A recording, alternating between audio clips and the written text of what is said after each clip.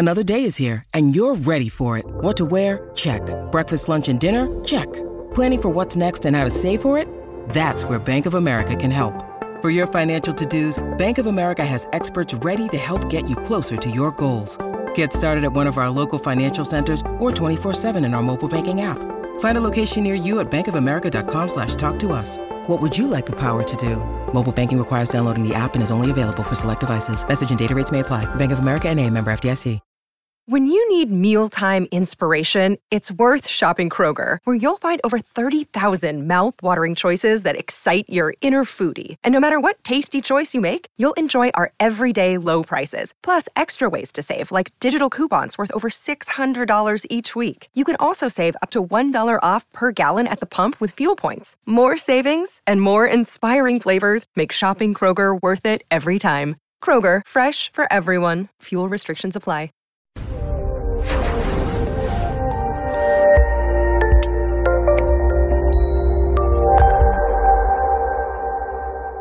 This episode was pre-recorded as part of a live continuing education webinar.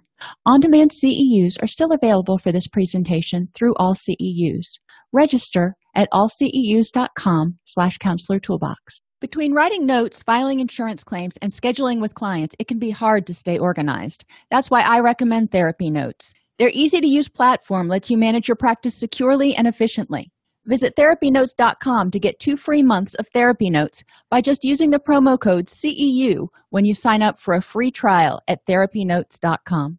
I'd like to welcome everybody to today's presentation on how schema affect anxiety and depression. I am your host, Dr. Dawn-Elise Snipes. We are going to define schema, explain how they're formed, discuss why they may be inaccurate or outdated, and identify strategies to address unhelpful schema. Most of us are familiar with schema, but for anybody who's not, schema are mental representations or beliefs about a particular person or event that we repeat and hopefully adjust throughout our lives. One of the easiest ones we can use to explain to people is we have schema about traffic lights. We expect that when the traffic light is red, after that it will turn green, and then yellow, and then red again. But if for some reason it didn't follow that pattern, that would not fit with our schema. When you drive up to a traffic light, you anticipate, you expect that it is going to follow that normal pattern. And that is a result of your schema, the schema that you hold about traffic lights. We form schema about ourselves and our goodness from the time we are knee-high to a grasshopper. We have schema about going to the doctor. What happens when you go to the doctor? A lot of us have that schema that we're going to go to the doctors and we're going to sit there for 45 minutes past our appointment time and yada, yada. But you have certain schema based on your doctor. I had one doctor who was amazing, and I have a dentist right now who's the same way, always on time. Never have I been there and they've run more than 5 minutes late. So my schema for going to those particular providers is that they are going to be on time, so I better be a little bit early. But I had to adjust my schema when I started going to them because I was used to the other way. We have schema about job interviews, how it's going to go. If you go into a job interview and the first thing they do is, instead of sitting down and talking to you, they take you and have you do a drug screen. That might be a little weird. You expect when you have a job interview, you're going to meet somebody, you're going to go sit in an office, they're going to ask you some questions. That's your schema. We have the schema about news media, and this one is one that has changed over the years. My mother was a journalist, and my stepfather was a journalist. Back when they started in journalism tended to be much more devoid of opinion. It tended to be much more objective. And that seems to have changed over the last 30 or 40 years or so. We expect, and they expect, the news media to be very objective. However, that schema isn't holding true nearly as much anymore. And part of that is because so many stations are competing for our attention that they're having to use clickbait, and they're having to present particular points of view in order to try to attract viewership. So we want to look at what the motivation is. A lot of times it's not malicious, it is capitalistic, if you will. But you may have to adjust those schema. Anymore, we don't want to assume that everything that we see on the news or in print is the God's honest truth. We need to investigate. We have schema about flu season. What's going to happen, how likely we are to get it, how many people are going to get sick. We have schema about the stock market. And this is one, if you've watched it over the past couple of years, don't watch it right now because it is really freaking scary. But over the past year and a half, 2 years, the market analysts have been telling us, oh, we're getting ready for a crash, and then it doesn't happen. They say we have these indicators that tell us that every time this has happened in the past, we've gone into a bear market or whatever, and those didn't come true. So there are a lot of things with our stock market schema, for example, that have had to be adjusted because when we see these indicators and this thing doesn't happen, we're left going, well, I'm glad, but I don't know what to expect now. I have no idea how to predict if my prior schema didn't work. We have schema about the coronavirus based on what we're hearing, and we have schema about the safety or dangerousness of other people. We have lots of schema. That's kind of my point. And these are just some highlights that most of us can relate to. We can think, when I think about a job interview or flu season or something, this is what I anticipate. And if we can anticipate, then we've got a schema. We've got something in our brain telling us this is what to expect. Schema can be thought of as a type of metacognition. It helps us think about a situation. It's the way we think about a situation. If our schema about something is primarily negative, then we are going to expect a negative outcome. General categories of schema, and this comes from schema therapy. There actually is a philosophy called schema therapy. We have schema about security and abandonment. And as I go through these, I want you to think to yourself how they correlate to a certain extent with the psychosocial crises that Erickson said we had to go through, because a lot of them do sound very similar to the trust versus mistrust, the autonomy versus dependence, and the rest of the stages that he went through. So think about Erickson, and it doesn't exactly parallel because we form schemas throughout our lives, and Erickson said we went through these stages in a very sequential process at certain ages. But I just found it to be interesting because a lot of our schemas are formed when we are younger. Now, we can adjust them, but that means we have to think about adjusting them. We don't want to just hold on to a schema we formed when we were 4 years old without checking to see if it's still valid. So we have schema about security and abandonment. How safe are our relationships and how lovable are we? Do people want to be around us? We have schema about trust and safety versus abuse. Are people generally trustworthy and safe to be around, or is the world a dangerous place? We have schema about emotional support versus emotional deprivation and invalidation.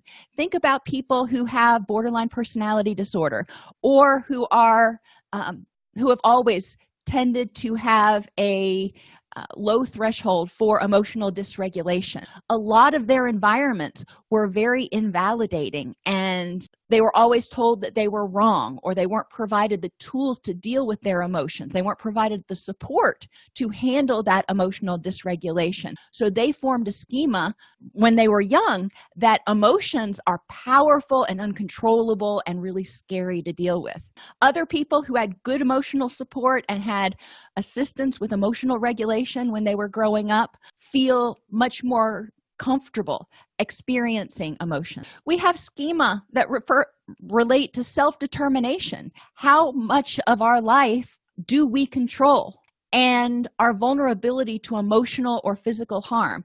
Can we get out there and do something? Or if we step outside of our comfort zone, are we going to get squished like a bug, either emotionally or physically? How dangerous is it out there, and how vulnerable are we if we take a chance on industry versus inferiority, to quote Erickson? Positivity and optimism versus negativity and pessimism. Which one serves us best? Is the world generally optimistic? Do we view the world and talk about the world in positive, optimistic, hopeful, empowered terms? Or do we use the negative and pessimistic metacognitions where we see that danger pretty much everywhere we go.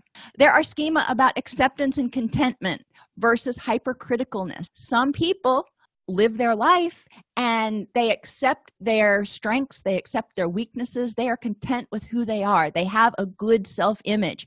Other people are hypercritical of themselves and maybe others. They're always looking for faults, they're always looking to dig, and instead of looking at it in terms of, okay, this is a place where I might be able to improve, it is looking at it in terms of, this is a weakness and this makes you unlovable or unworthy. We have schema related to competence or defectiveness. Are we capable of doing things? Are we functioning, or are we broken? Are we intact or are we broken? Independence versus dependence. How much do we have to rely on people?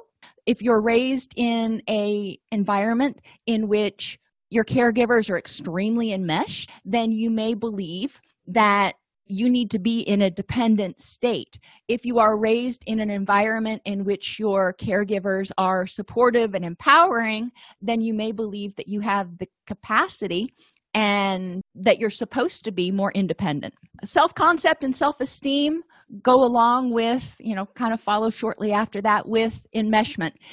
If somebody has a good self-concept and good self-esteem, they are okay with who they are, versus do they need to be a chameleon and conform to the wills and wishes of everyone else in order to be lovable. The next set of schemas refers to success and empowerment. And once we get through these, we're going to talk about how they impact our anxiety and depression. Success and empowerment. Can we be successful? Do we have the power to make a difference in our lives? Or are we going to fail at everything we try? We have schema about our ability to control our situation and our ability for self-control, physical, emotional, cognitive, versus thinking that we have no self-control, we have no impulse control, and we need to be subjugating ourselves to the will of other people. And finally, belongingness and connectedness versus alienation. We have schema about, do we fit in or don't we? Are we going to be rejected?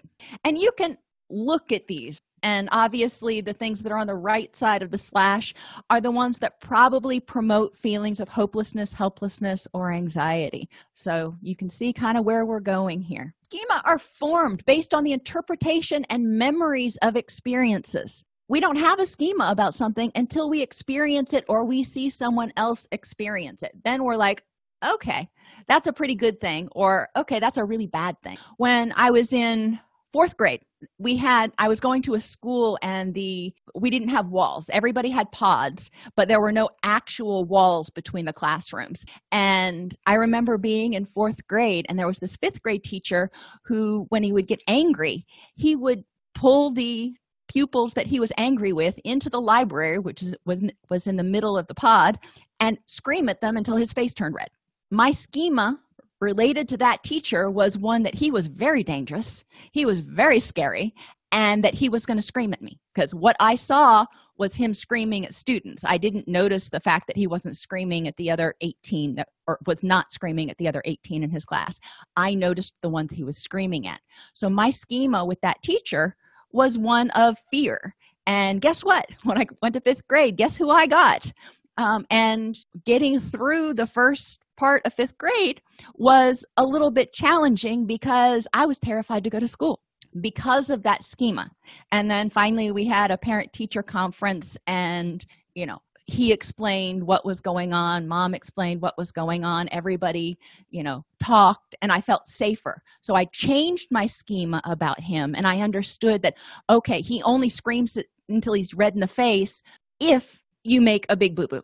So I did my best not to make a big boo-boo, but that helped me alter my schema.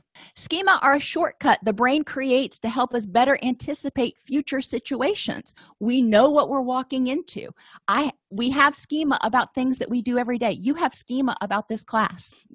You expected that you would turn on your computer, you would log in, and you would go through the process that you always do.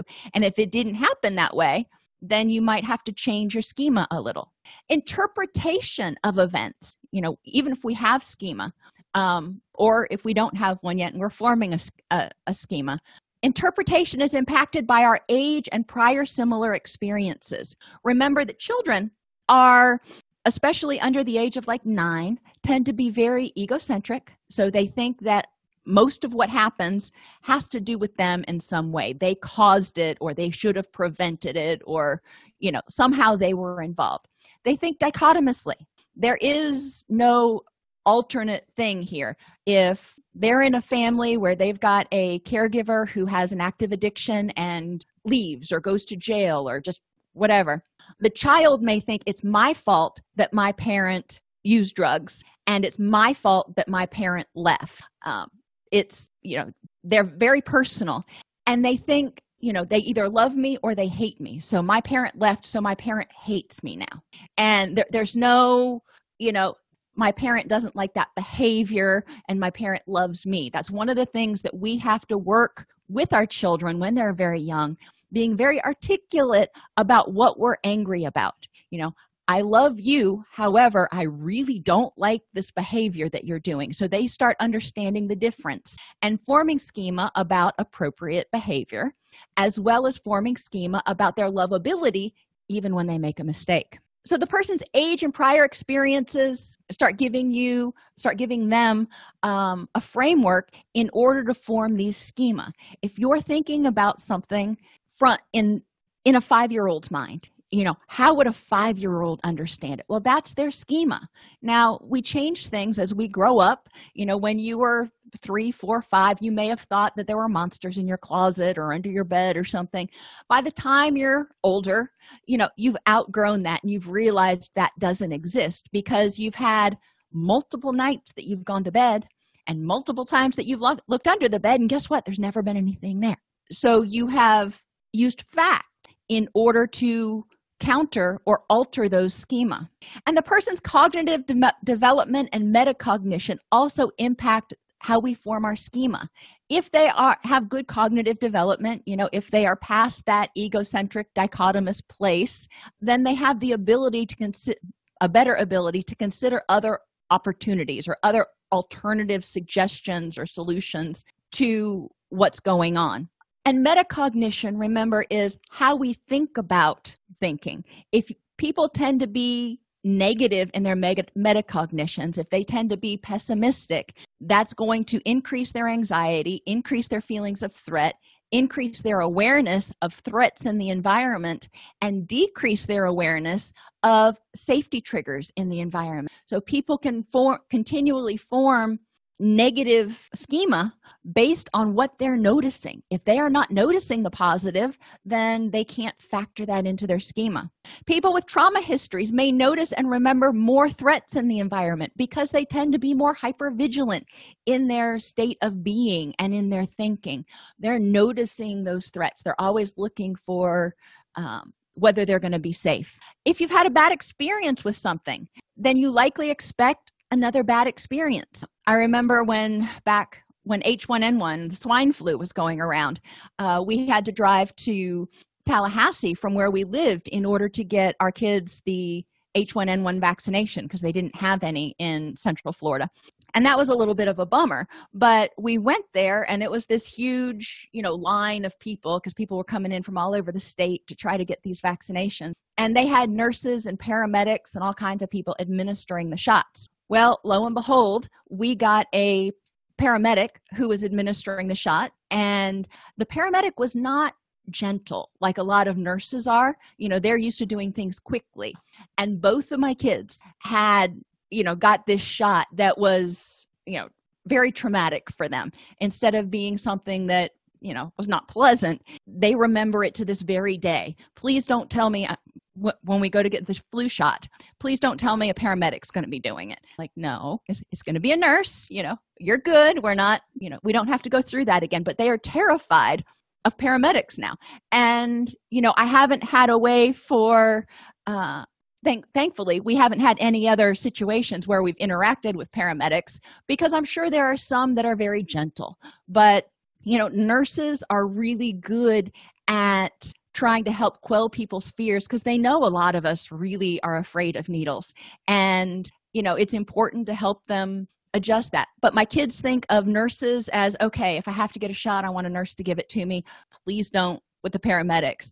And that's their schema. And I understand where that came from, and no amount of explaining is going to change that for them right now. The thunderstorms, for example, in Middle Tennessee, we had, what was it, last week or the week before? It all kind of runs together for me right now. We had that EF4 tornado that came through here and decimated our area. We now have, quote, skylights in Walmart and Lowe's and those kind of places. And normally, I wouldn't think of thunderstorms as a scary thing. However, after that particular poignant incident, we're supposed to have severe weather coming through here tonight. And I can tell you, even though I know the probability of another, EF anything coming through here tonight is pretty minuscule, I can tell you in the back of my mind, there's a little bit of anxiety because my schema was changed to say, thunderstorms may be a bigger deal than you're used to now that you're up here in Tornado Alley. And I don't like that feeling. But it's important for me to use my facts and use all my cognitive behavioral techniques to counter that in order to reduce anxiety. Otherwise, I could get myself all worked up. I feel a lot of empathy for people who are in Crossville or down in Hermitage and Donaldson, where they really got the brunt of it, and they lost their houses because, they're hearing this now and they're already getting the severe weather alerts and they're already feeling some of that anxiety resurge. I mean, it's just ripping the Band-Aid off. Recognizing that our schema can change by a particularly poignant incident, but we also can change it back if we need to, because we can use some of those cognitive tools that help us focus on fact-based reasoning instead of emotion-based reasoning. Remember that schema can become outdated. What was dangerous to you as a child may not be dangerous anymore. You wouldn't leave a 4-year-old home alone. That would be scary for them. But when they are 14 or heaven forbid 24, they can stay home alone and they are safe. What is scary to a 4-year-old is often not scary to a 14-year-old because they change their schema. But if they haven't had the opportunity or they never, put those check marks in place, then they may still be scared or feel threatened by it. When we feel anxious, when we feel threatened, when we feel powerless, we need to look at what we're telling ourselves, look at our schema and go, is this still accurate in the present time? Is this still accurate right now? It probably was very accurate back then from our interpretation, but is it still accurate and is it still a threat now?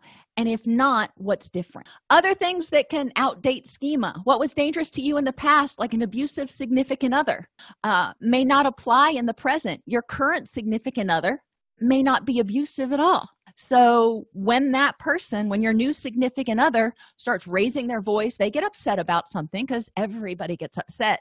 Old schema may kick in and you may go into that fight or flight mode. And it's important for people to recognize, is this current situation the same as the old one? Or is there something different? Is there something qualitatively different about this situation? I also have emotional dysregulation up here because it doesn't have to be about somebody else or something else. In the past, if people have had difficulty regulating their emotions and struggled with emotional dysregulation, non-suicidal self-injury, anything like that, then they may feel anxious. They may feel overwhelmed about the possibility of having to deal with feelings now because it's terrifying. They remember what it was like in the past and they remember feeling like their emotions were oppressive and uncontrollable. So we want to help them evaluate in the present. Now that you've been going to therapy, you have all these new tools, you are older and wiser, and have all these other support systems available. Are emotions as dangerous to you? Are they really still that dangerous, or are you more in control of them? Do you have more ability to manage your emotion? And the expectations that applied to something 20 years ago may not apply now. Cancer is a perfect example. Back 20, 30 years ago, if you got breast cancer, for example, that was a really big deal, and there weren't a lot of treatments for it, or not a lot of good treatments. Now people can get breast cancer, and they've got medications, which I'm sure you've seen advertised, that can help them, even with advanced stages of breast cancer, live for many, many years, even with having that cancer. Same thing is true for HIV. Back in the 80s, when people got HIV, and maybe even late 70s, I don't remember exactly when it really became prominent, but it was a huge, big deal because we didn't understand, we didn't know how to treat it, we didn't know how to deal with it, we didn't have the medications that we've got now. Now people can have HIV and live very long, productive lives because we have medications that are able to help them live those kinds of lives. So our schema, if somebody gets a diagnosis of one of those things right now, for example, if they are older and their schema is still back in the past of, oh my gosh, this is a death sentence, we need to help them check the facts and see if in the present that is still true, or if there are new treatments and new hope that's been offered. Schema can be inaccurate because of emotional valence, and we talked about this a little bit earlier. We tend to notice threats when we are in a dysphoric mood. If somebody is already depressed, anxious, angry, grieving, they are probably going to notice the icky things then, as opposed to noticing the positive things. I know after, my mom died, I was in that state of intense grief right after it happened. I wasn't noticing what I normally would notice at her house. Normally, I would notice the eastern towhees that came to her bird feeder all the time. I love the sounds of the eastern towhees. I love the sounds of a couple of the other birds that used to visit outside at her bird feeding station. I don't even remember any birds being around at that point in time because I wasn't noticing the positive things. I was noticing stuff that was in alignment with how I was feeling. When people are depressed or anxious, we need to help them force themselves not to ignore the negative, but to also notice the positive, because negative things, threatening things, have more emotional valence. They are more powerful in our minds than some of the positive things. It's just a survival mechanism. That's the way we've evolved.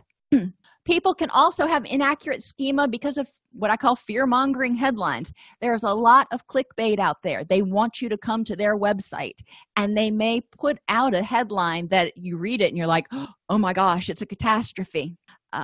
And if you don't read the story in its entirety, or if the story only presents half of the picture, then people may only have half of the knowledge, which may make their schema inaccurate. And conflicting or inaccurate information also goes along with lack of knowledge that can make our schema inaccurate. If we're told the wrong stuff, then we're going to expect the wrong thing. How do we form healthy schema? Well, I have the acronym. I should have made it bold, CRAVES down here. And we've talked about this before in attachment. Well, schema's the same way. People need consistency and predictability in their world. As caregivers, when children are growing up, we need to help them see the consistency and the predictability, but also be able to understand when things don't go quite as planned and integrate that into their schema. For example, most of the time they get sick, they're down for a couple of days, they take some medicine, or maybe not, they get better, voila. That's their schema about getting sick. But what happens if grandma gets sick, and maybe it's something worse than your average cold, but in a little kid's mind, sick is sick. There are no different diagnoses. Grandma gets sick, goes to the hospital, and never comes home. How's that child's schema going to change next time they get sick? We need to make sure they understand that there are big differences between having a common cold and having whatever grandma had. Or, you are younger, you are stronger.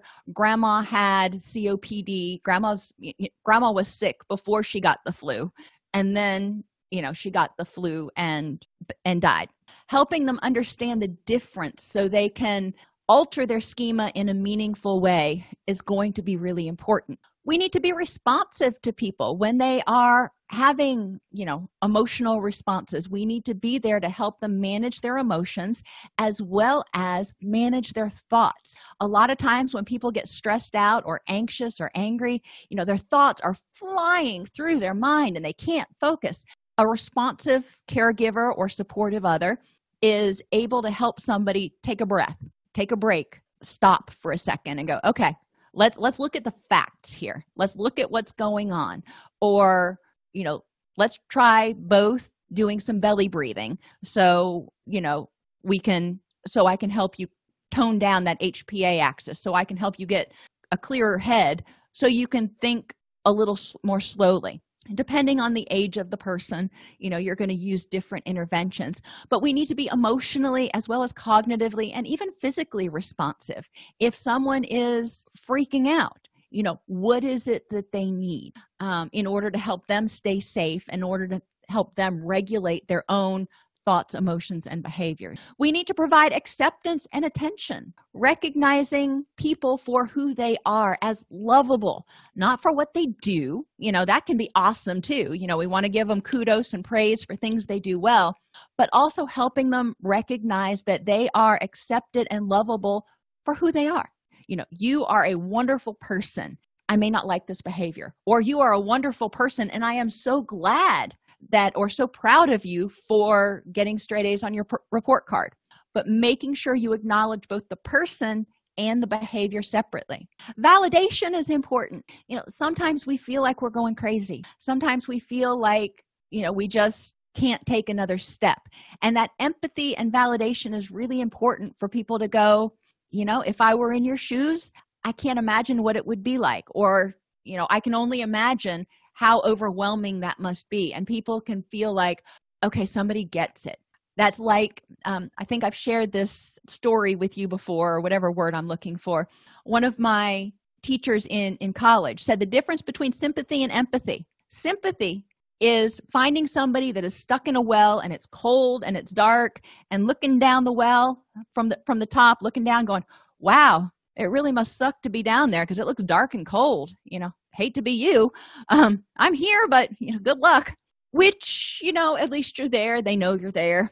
Empathy is putting on that rappelling gear and going down into the well with them. You can still get back up because you got the rappelling gear on. But empathy is going down into that well and experiencing a little sliver of what it's like to be in their shoes at that point in time.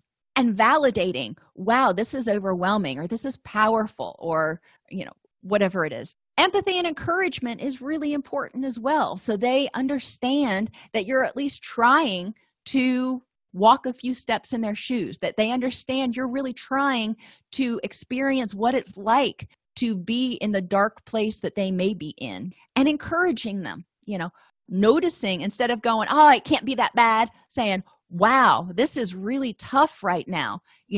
I know that you can get through this, and making sure that we provide that encouragement to, think of people who are experiencing depression and anxiety as being stuck in that well. What kind of encouragement would you give them? You'd want to validate how hard it is for them, and what else do they need to know that there is hope. And finally, safety and support in solution generation. There are lots of S's there. People need to know that they're safe, that they can trust other people, maybe not everybody else, but that they can trust, and they can trust themselves, and that generally they're safe when they're home, when they're in their normal places. And assistance with support in solution generation. Some people just need help brainstorming. They get stuck in that proverbial box and they can't see any other solutions. So sometimes getting a second or third or fourth point of view can help people alter their schema a little bit. They're seeing this is the way it's supposed to be.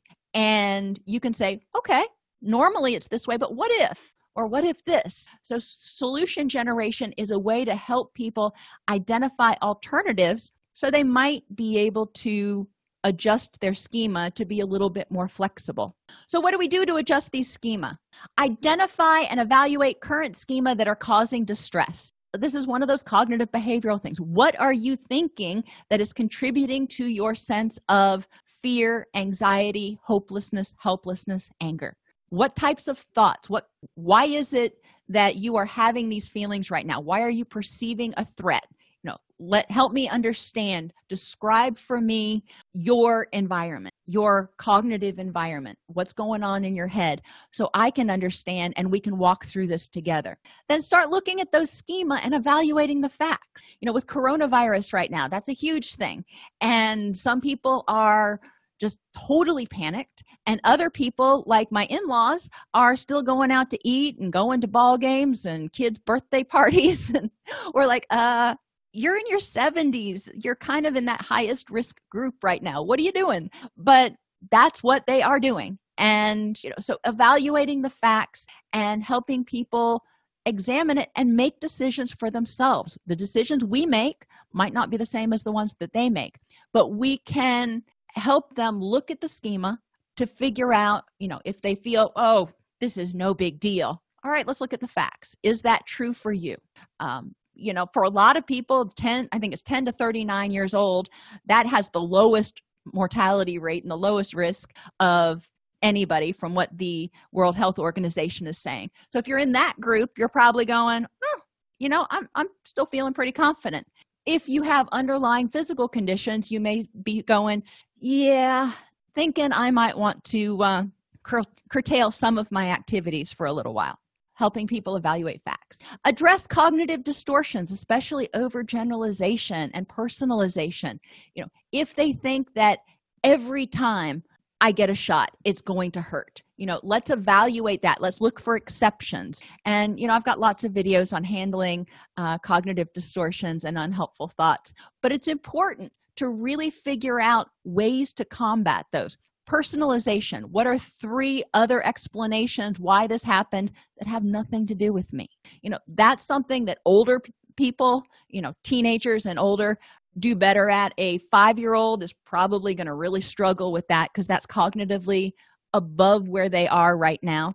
But we can walk them through it. And at least if they talk through it, then they might be able to develop a little bit more psychological flexibility. We can also explore schema related to old situations with fresh eyes. For example, if you're working with somebody whose parent or caregiver abandoned them, they may feel that it was their fault and they're completely unlovable. All right, so let's look at that. Now that you are 30, let's look back at that situation. Why did your parent leave? Did it have anything to do with you when you were 6 months old? And, the facts of the situation probably point more toward the caregiver was struggling with something and chose to leave for some reason that had little or nothing to do with that child, or maybe they left because they thought it was in the best interest of the child because they loved them so much. But encouraging people to look back over these old schema that they're holding that are telling them that they are unsafe, unlovable, broken in some way. Schema restructuring. And, there's a lot that we can do. When people feel a sense of abandonment, we need to help them look for exceptions. Let's talk about some relationships where you've had a sense of security. What would it take in a relationship? What would that relationship need to look like in order for you to feel secure? Educate people about attachment and, characteristics like craves that can help them figure out how to develop healthy relationships, and start looking at relationships in terms of how many characteristics of a secure, healthy relationship does this have, instead of how many characteristics of a relationship does this have that shows that I'm going to be abandoned. Have them start looking for the positive. Trust and safety versus abuse. What does that look like for you? What would need to happen in terms of relationships and your environment for you to feel like you are safe? What could you do? And what exists right now in your environment that does indicate that you are safe? Encouraging people, again, to notice. For emotional support, a lot of times, especially if we grew up in emotionally rejecting environments, we may not know how to ask for emotional support. Encouraging people to learn how to ask for emotional support, learning what they need for emotional support, developing skills. Maybe they do still have difficulty with emotion dysregulation. That's fine. Okay, so let's create a new schema in which you are able to modulate your emotions more effectively. So come into therapy right now, lots of emotional dysregulation. One of the goals of therapy would be to develop the tools to modulate those emotions and develop the schema that says, I can do this. Self-determination is, again, working towards that empowerment. What is it that you want to do, and how can you do it in a way that helps you feel safe, secure, and loved? Encouraging people each day to spend 20 minutes focusing on what went right that day. Most of us can find 20 minutes that we can set aside, the critical monsters, and just focus on, all right, let me think about what went right today. There's been a fair amount of research that has shown that people, especially adolescents, who journal for 20 minutes a day on what went right and what they did well that day have significant improvements in their depression and anxiety symptoms. We want to have people notice if they tend to be hypercritical of themselves, if they tend to tell themselves they're stupid, or if they tell themselves that they're not worthy. We want to have them notice those things and alter, what would it take to develop a schema of acceptance and contentment. One of the things that we've talked about before is asking them, would you say this? Would you be critical of someone else who did the exact same thing? And most of the time people would say, of course not. Well, so why are you accepting of other people and content with them, perfections and imperfections and all, and you're not accepting and content with yourself? We want to help them identify areas in which they're competent. None of us is competent in everything.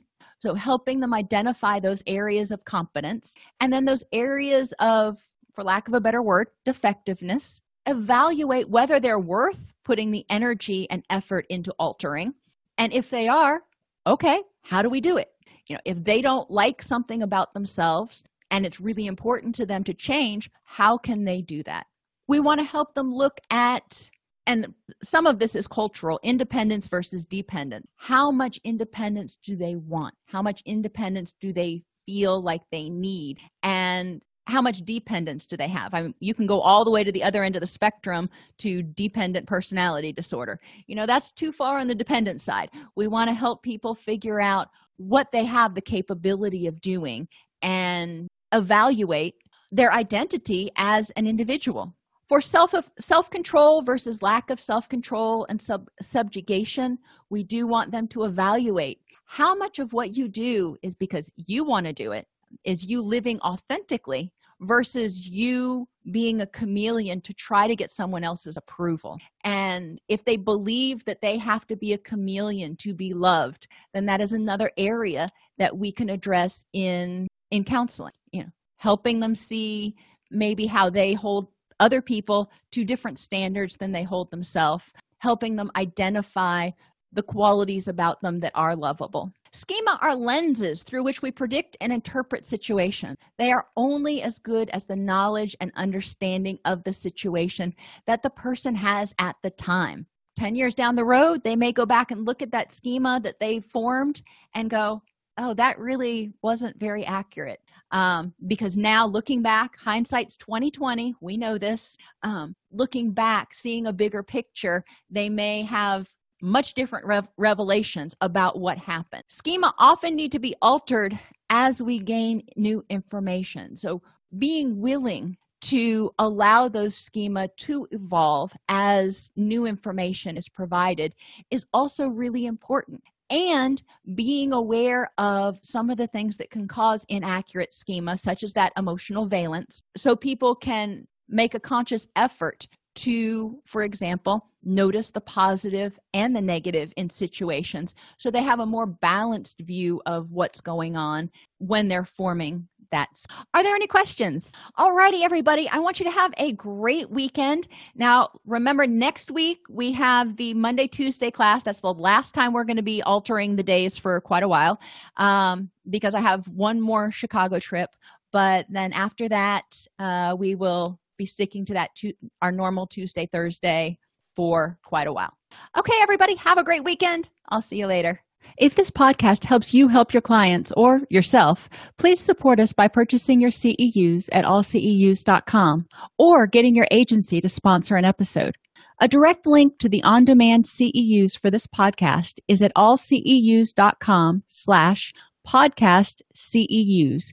That's allceus.com/podcast CEUs. To sponsor an episode of Counselor Toolbox and reach over 50,000 clinicians per week, go to allceus.com/sponsor. Thank you.